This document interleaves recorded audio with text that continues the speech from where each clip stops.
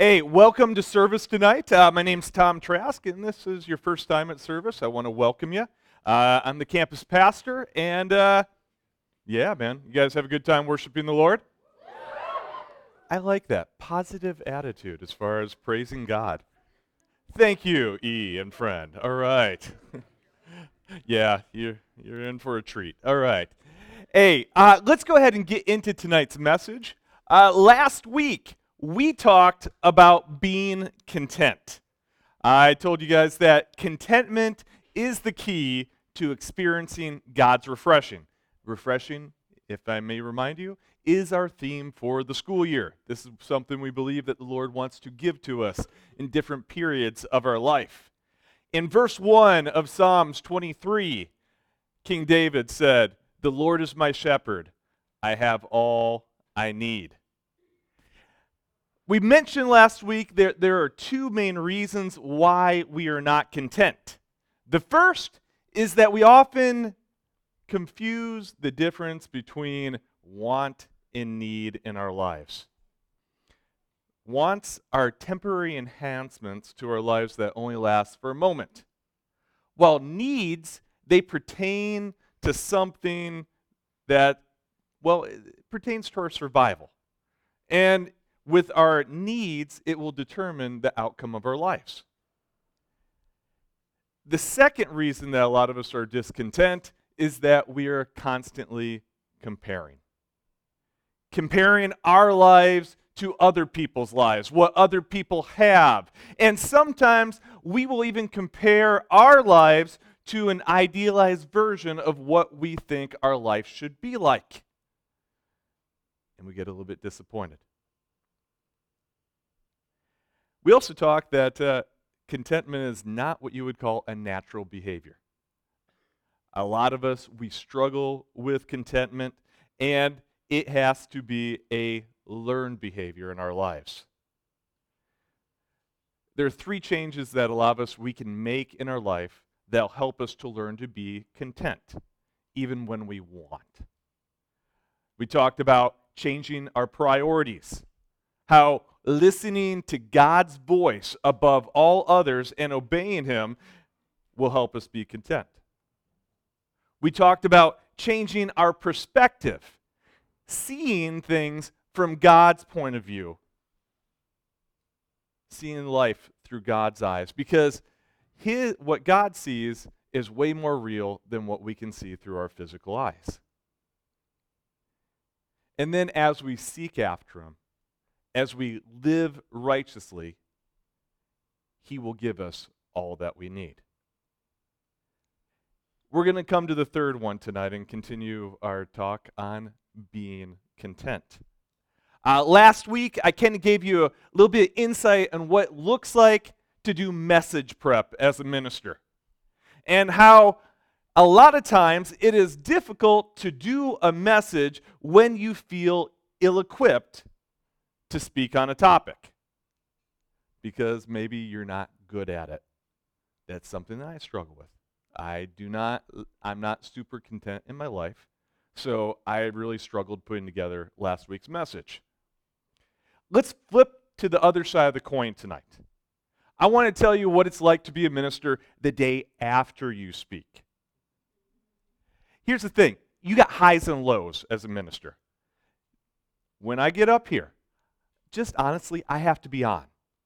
You have to project. You have to have energy. You don't want me to stand up here and just talk to you. Hey, Jesus loves you.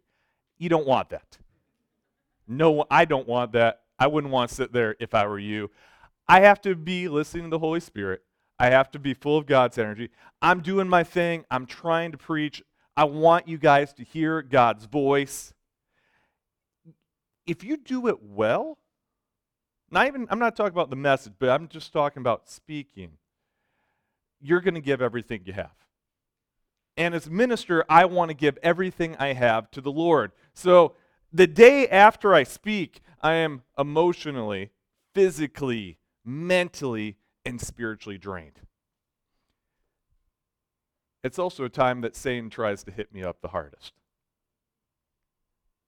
He sneaks in because he knows I'm at my weakest, because I'm tired.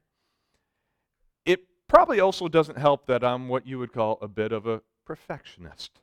How many of y'all have taken some of those personality tests and stuff? What, Myers-Briggs, DISC? I made the leadership team take Enneagram. Thank you. I'm a type, I don't know, 8 and 1, something like that. Uh, it's fun. I enjoy taking that stuff. It kind of lets you help, learn a little bit about yourself, the areas that you're good at, maybe areas that you need to work on. I like to lead. I like to inspire people. I struggle in some areas too. And it's fun watching people take these things. I made E take it the other day in our one-on-one, and you get to watch people's reactions. At first he's like, "Oh, I don't think this," and he asked Beck and I, "Am I like this?" Like, "Yeah, E, dead on, man, for sure." And he's like, "Oh, okay." And then as he kept on reading the results, he's like, "Oh yeah, that's me." "Oh yeah, okay, I'm a 5. I'm a 5, that's for sure." And it makes you realize the good and maybe the bad. And personally, I like to review stuff. I like to, go over different things and different events. And while it's not bad in itself, I do tend to focus on the things I could have done better. To the point of I look for failures in everything that I do. I can see the good in other people. I can see what other people do well, and I can compliment them, but I have a difficult time doing that with myself. Even last week, Becca gave me a ride home. She's like, "Tom, you need to take some time and look back at the years of ministry that you've done and celebrate the good things God's done in your life." And I struggle with that. And that's where I found myself last Wednesday morning. I was sitting, drinking some coffee, and just honestly, I was thinking about all the things I did wrong the previous night. I stumbled here in the message. That joke bombed in that place. Maybe if I would have said something better, someone would have responded better to the Lord. And if I'm going to be honest with you guys, I'm not 100% sure if every person in this room raised their hand and decided to follow Jesus 100%, I still wouldn't find some kind of flaw in myself. That is a heavy weight that the Lord never intended for us to carry. Jesus never wanted that for his children. And it was in that moment that the Lord gave me the third reason why so many of us are not content. We count our failures constantly. We're always thinking about what we should have done or how we could have done things better. And you see, when we live in that place, it leads to a lack of satisfaction, discontentment in all our work.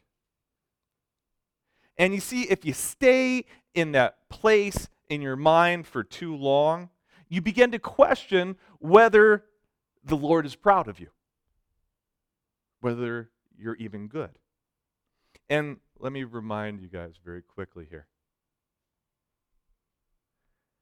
In the beginning, when God created the heavens and the earth, and he created you and me in his image, he looked at what he made, and he saw that it was good. Not because of what we have or have not done, but because we were created in the image of God. We are good. We need to see ourselves through God's eyes. And while no one likes to be in a dark place, that's where we can meet Jesus in a very intimate and personal way. And he can guide us to where he wants us to go. See, along with changing our priorities and our perspective, we need to change the way we process. We need to change our thought life. Let me kind of reestablish the rules from last week, the truths, about complacency.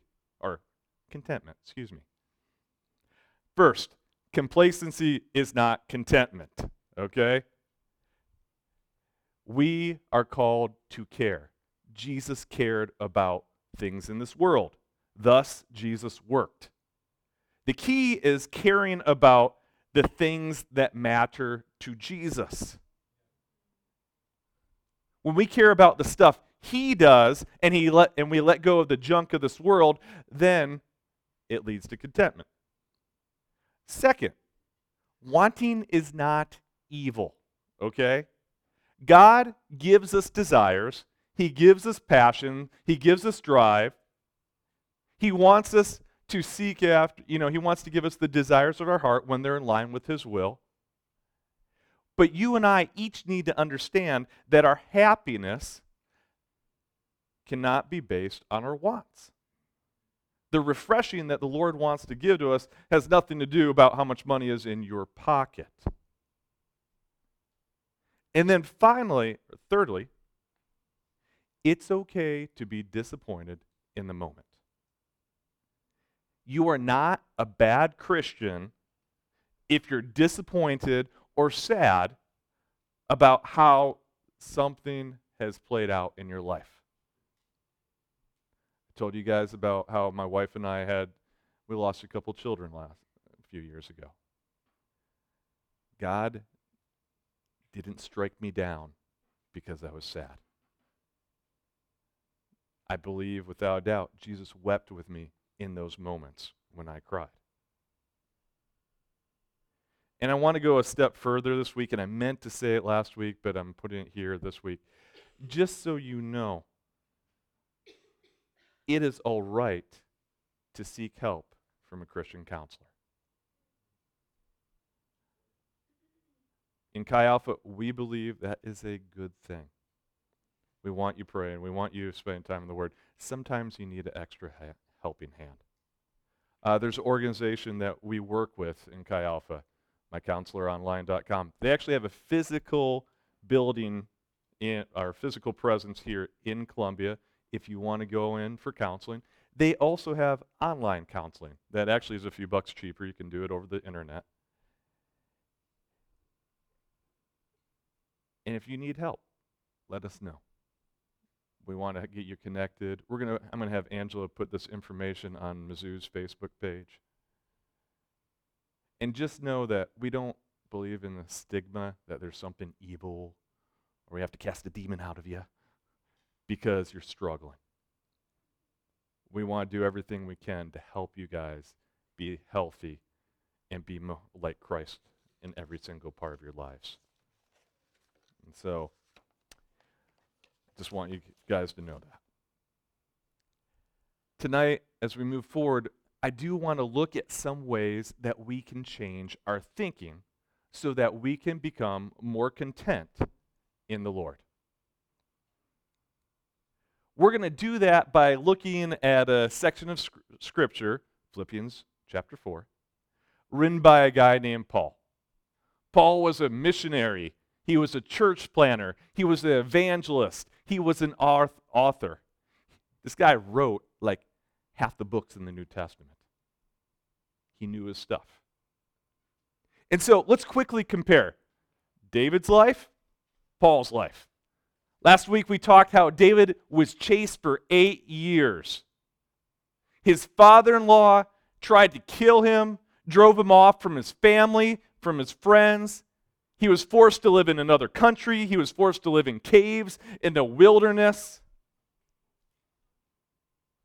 And at the last minute, his own people were about to kill him before God stepped in and changed his future. Then we move over to Paul's life.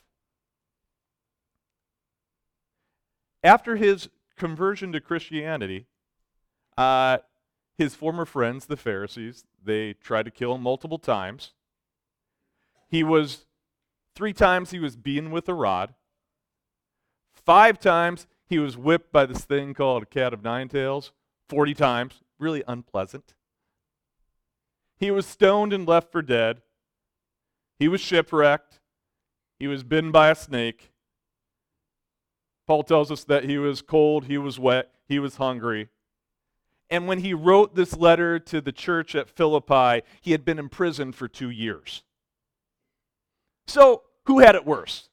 Who's on King David's side? Do you guys think he had it worse? Maybe? How about Paul? He have it worse? It don't matter. Both lives sucked, all right? Not great, all right? Or as I said last week, not well. They were both had rough lives. Have you ever met someone in your life that's always seeming to try to, how do I say this, upstage whatever you're going through in your life? Where you're talking to them, you're like, hey, how you doing? You know, they ask you, how you doing? Well, I got a cold. Well, I have pneumonia. Well, get away from me then. All right. Or, well, what's going on in your life? Well, my dog died. Well, my aunt, twice removed, died 10 years ago. Oh, okay. I'm sorry. May the Lord be with you. I don't know. People are weird. It's like people, they love to try to compare their pain to other people's pain.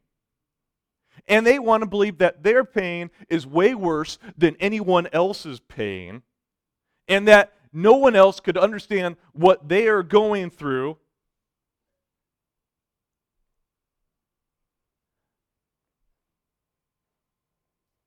I don't want to take away from anyone's experience tonight, okay? But here's the thing. Everyone has pain. And you're not alone. Life is not a competition about whose life is better or worse. No one's life is perfect. And a lot of times I think, especially you see on Facebook, and a lot of times we only see stuff from the outside. We see people and we're like, well, their life's perfect. If you get to know them, it's not.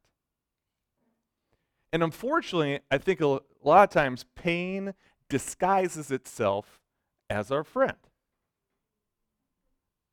We spend a lot of time with pain in our lives. Sometimes pain is all we talk about. It consumes our thought life. And instead of pressing into the body of Christ, real people with real problems, we push our real friends away because they can never understand what I'm going through. And then we invite pain into our lives. And we share our life with this false friend. See, Paul's purpose when he wrote this letter to the Philippians wasn't to shame them. It wasn't to say that my life is so much harder than yours. It was to encourage them that I know, where you've been. I know where you're at because I'm there right now.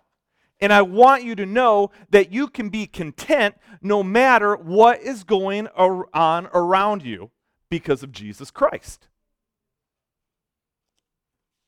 Let me see here. In verses 11 through 13, I'll go ahead and read it to you.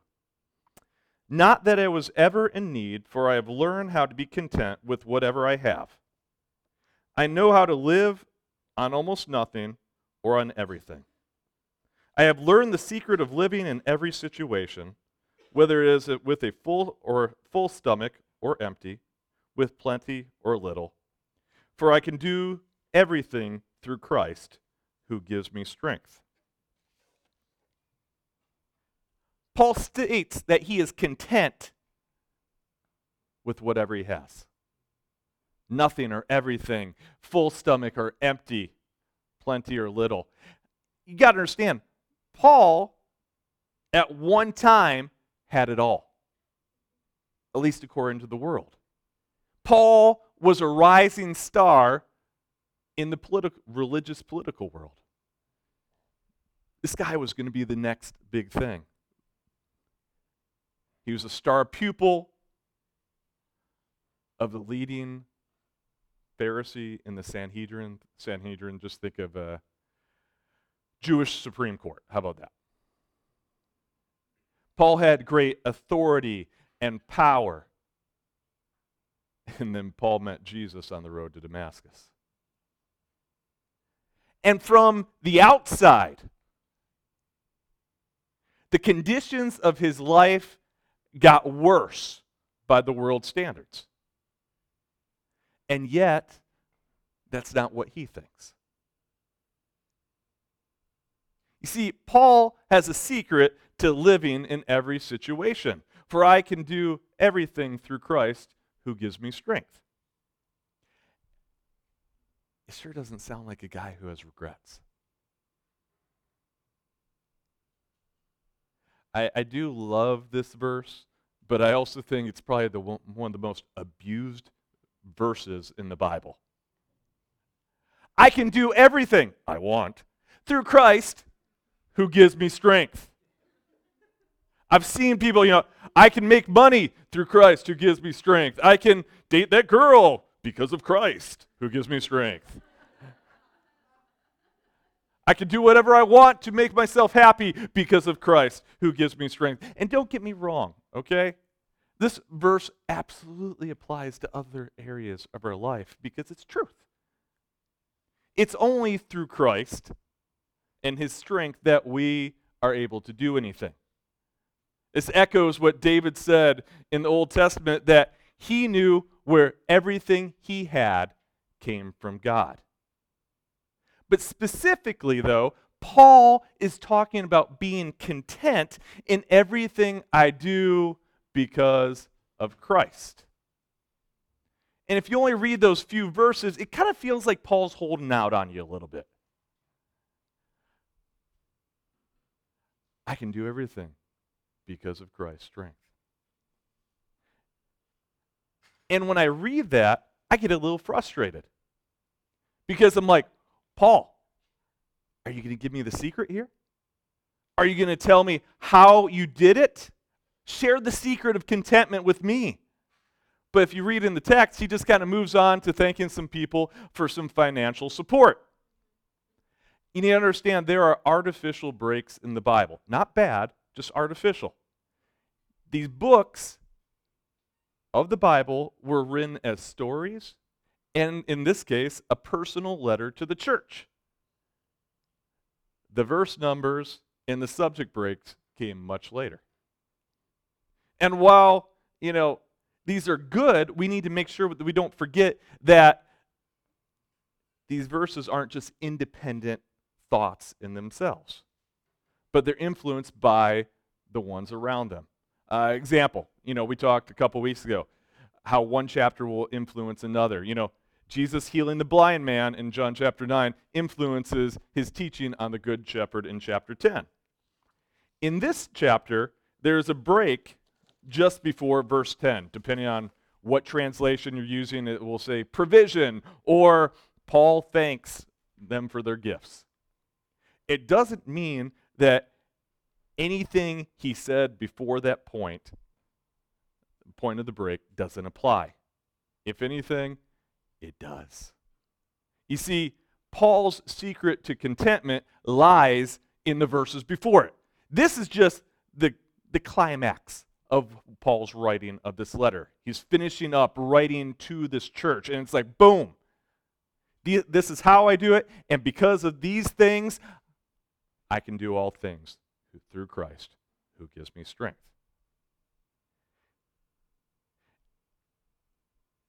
This chapter begins a little bit weird.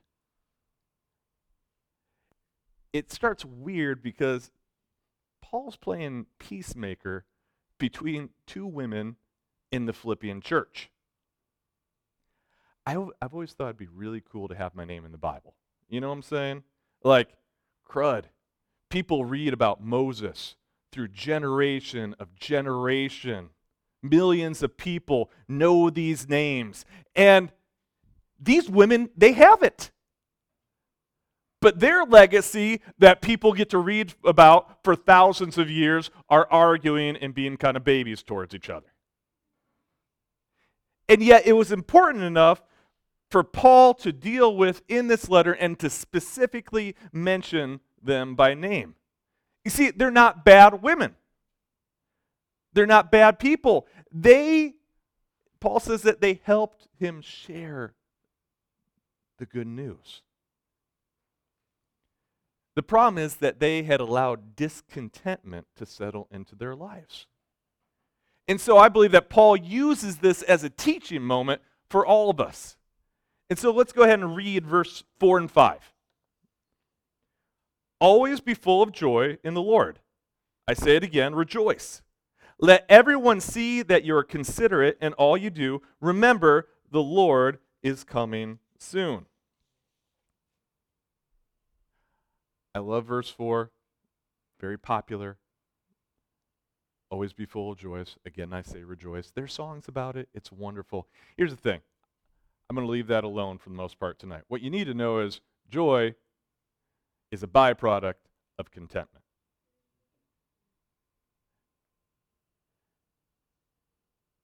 You see, our current circumstances don't have to determine our behavior if we remember the truth. I think too often in our lives we are reactionary. We let the stuff around us impact our behaviors. You know, what people say to us will snap. If a car cuts you off, I know some of you have said some things.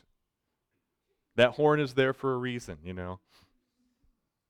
Sometimes it's on purpose.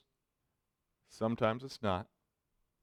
But it's the outside influences that determine our behavior. And often we don't react well. Paul's telling us that we don't have to be that way. We don't have to live that way. That's exhausting. One moment you're high, and then you're low because of the circumstances around you. Paul says, let everyone see that you are considerate in all you do.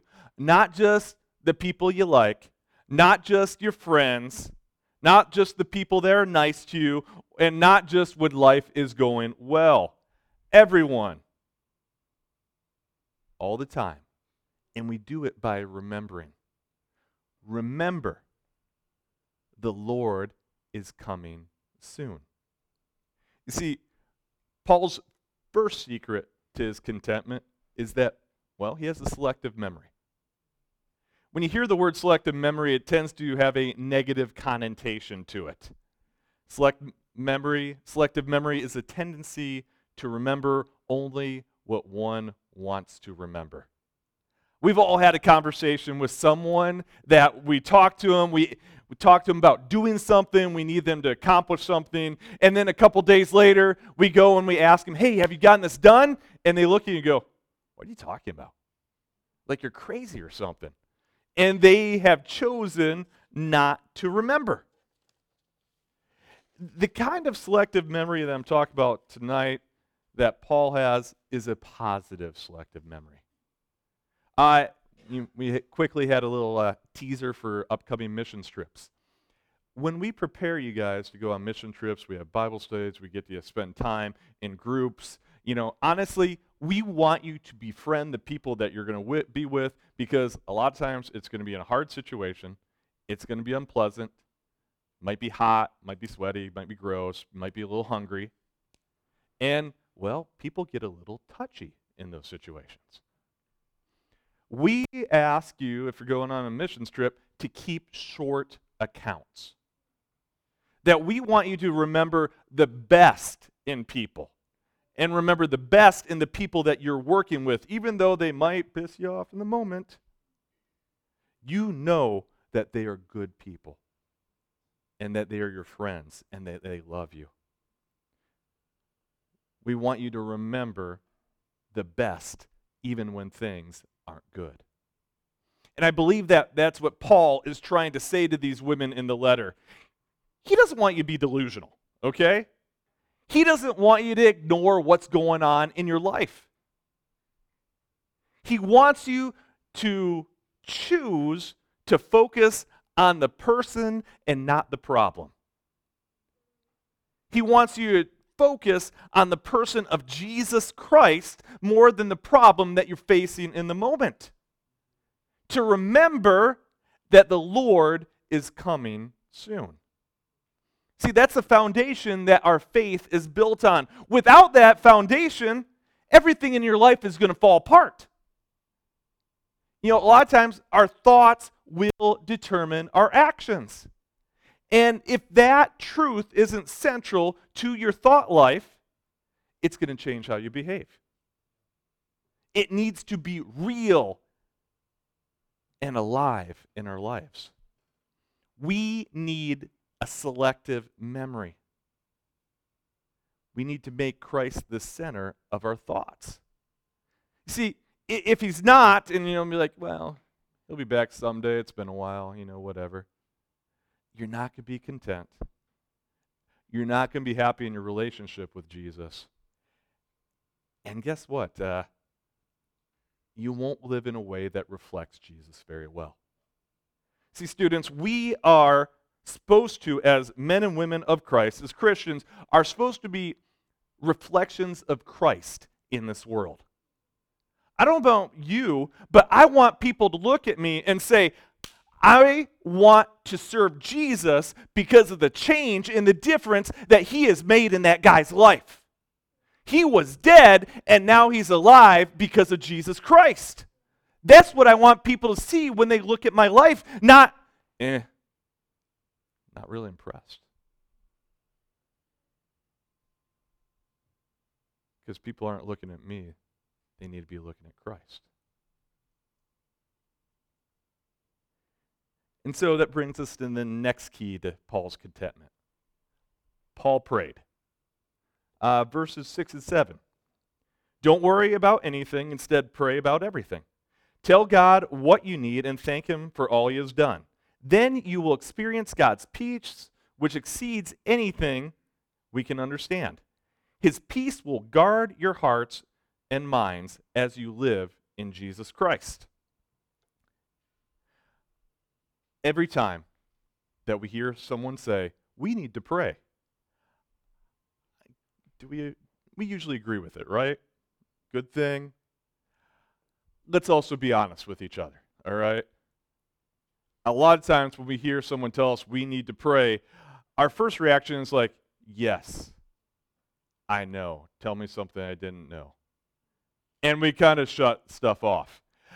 Don't do that, okay? Paul understood that there's a direct connection between worry and prayer, and it's connected to our thought life.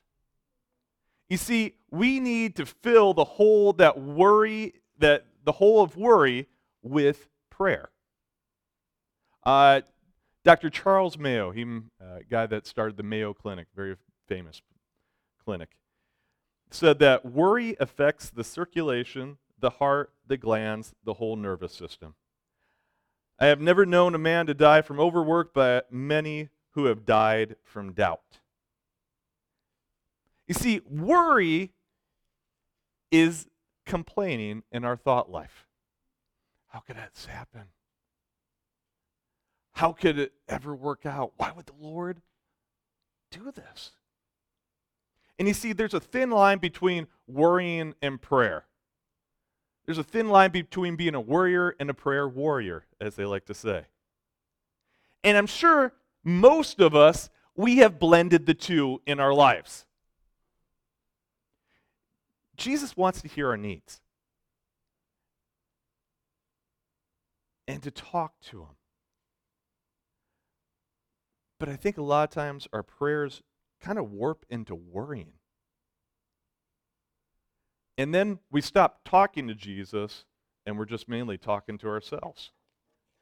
After service last week, Brandy came up to me, and people come up with questions, and I'll be honest, she's like, I have a question about this verse, and I looked, and it's from the book of Habakkuk.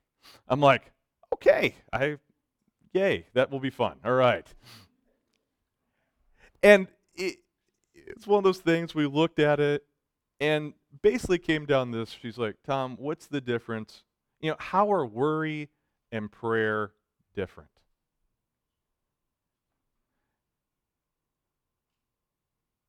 And my response was, it's the difference between an accusation and an ask. It's the difference between an accusation and an ask. A lot of times our prayer time can quickly devolve into an accusation session when our thoughts kind of get disorganized. You see, I believe that Paul wants us to organize our thoughts as we pray. Tell God what you need and thank Him for all He's done. I'm not saying that your prayer life needs to become formulaic, all right? I don't want your prayer life to be boring. But I do believe that maybe we should think about what we need to say to Jesus. I've found that in my life, I've gotten busy. And quite honestly, the older I get, I also forget things a lot more. And I was seeing that my prayer time was not super effective because my thoughts were scattered everywhere. I like to say kind of a shotgun approach to prayer. Hey, Reagan, throw up the picture for me. Beginning the school year, Tyler, Blaze, some of the boys went out and they did a little bit of shotgun with some new guys and stuff. I'm telling you, that is the scariest event we do because so many of those guys, we had like 25 guys there, that a good portion of them did not know how to use a shotgun. And so you say something to them and they'll swing the gun your direction. You're like, whoa, put that thing down. And it was just frightening at times. But you got to understand, with the shotgun, it's kind of just a point and shoot approach. If it's big enough, you're going to hit it. There's a lot of buckshot that comes out and stuff.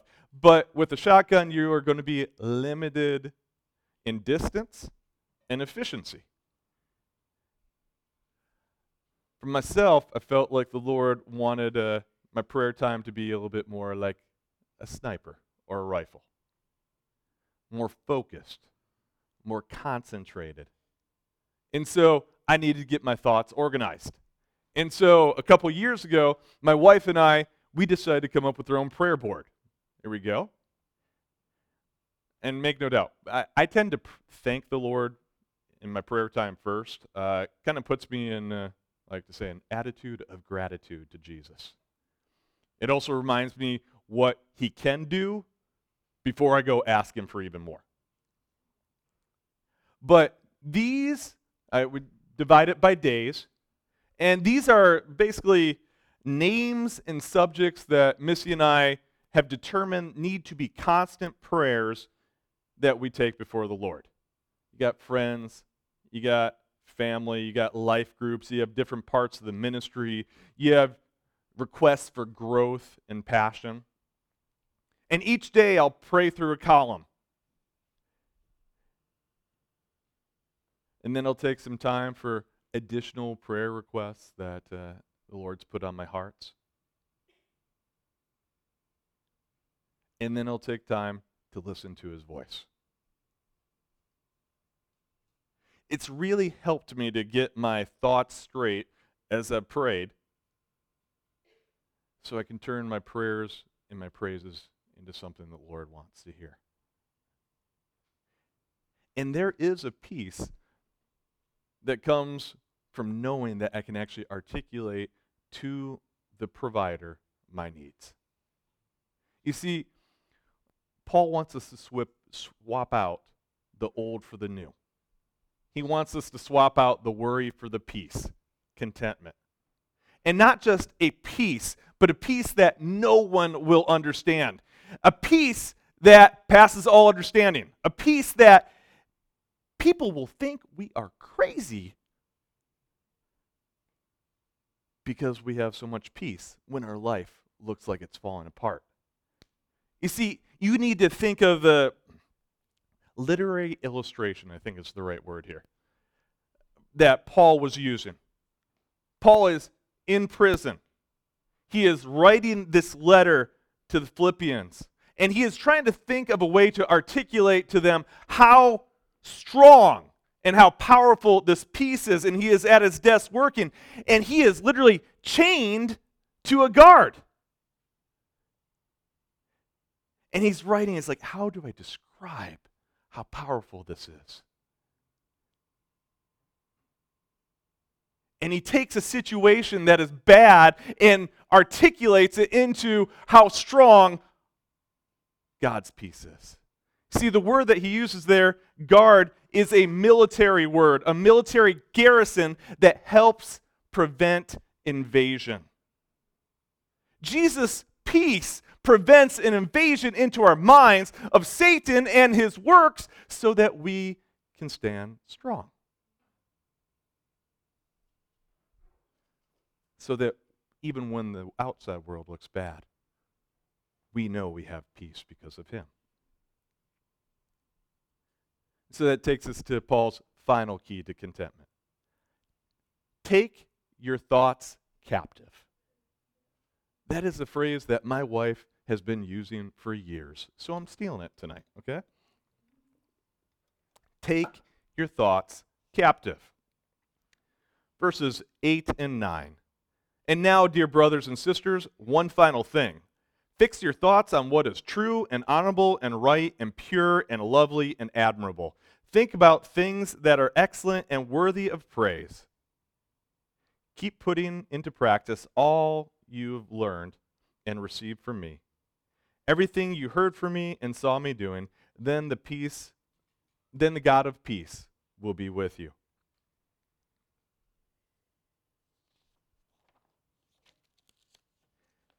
Make your thoughts submit to you. Make your thoughts submit to Jesus instead of you submitting to them. You see, contentment is a learned behavior, and it's part of the spiritual discipline of training yourself. You need to fix your thoughts. Please do not take this the bad way, but I'm going with it. Some of you have met my dog, Nevaeh. Nevaeh, this is adorable. Yes, she's 14 years old now, okay? This was 14 years ago. My dog, her breed is only supposed to last like 8 to 10 years max. She is over 14 years now. That thing just holds on, man, I'm telling you. Yes. And we drug her quite often, so she feels better. It's okay. Her quality of life is still good. No worries, man. We wouldn't do that.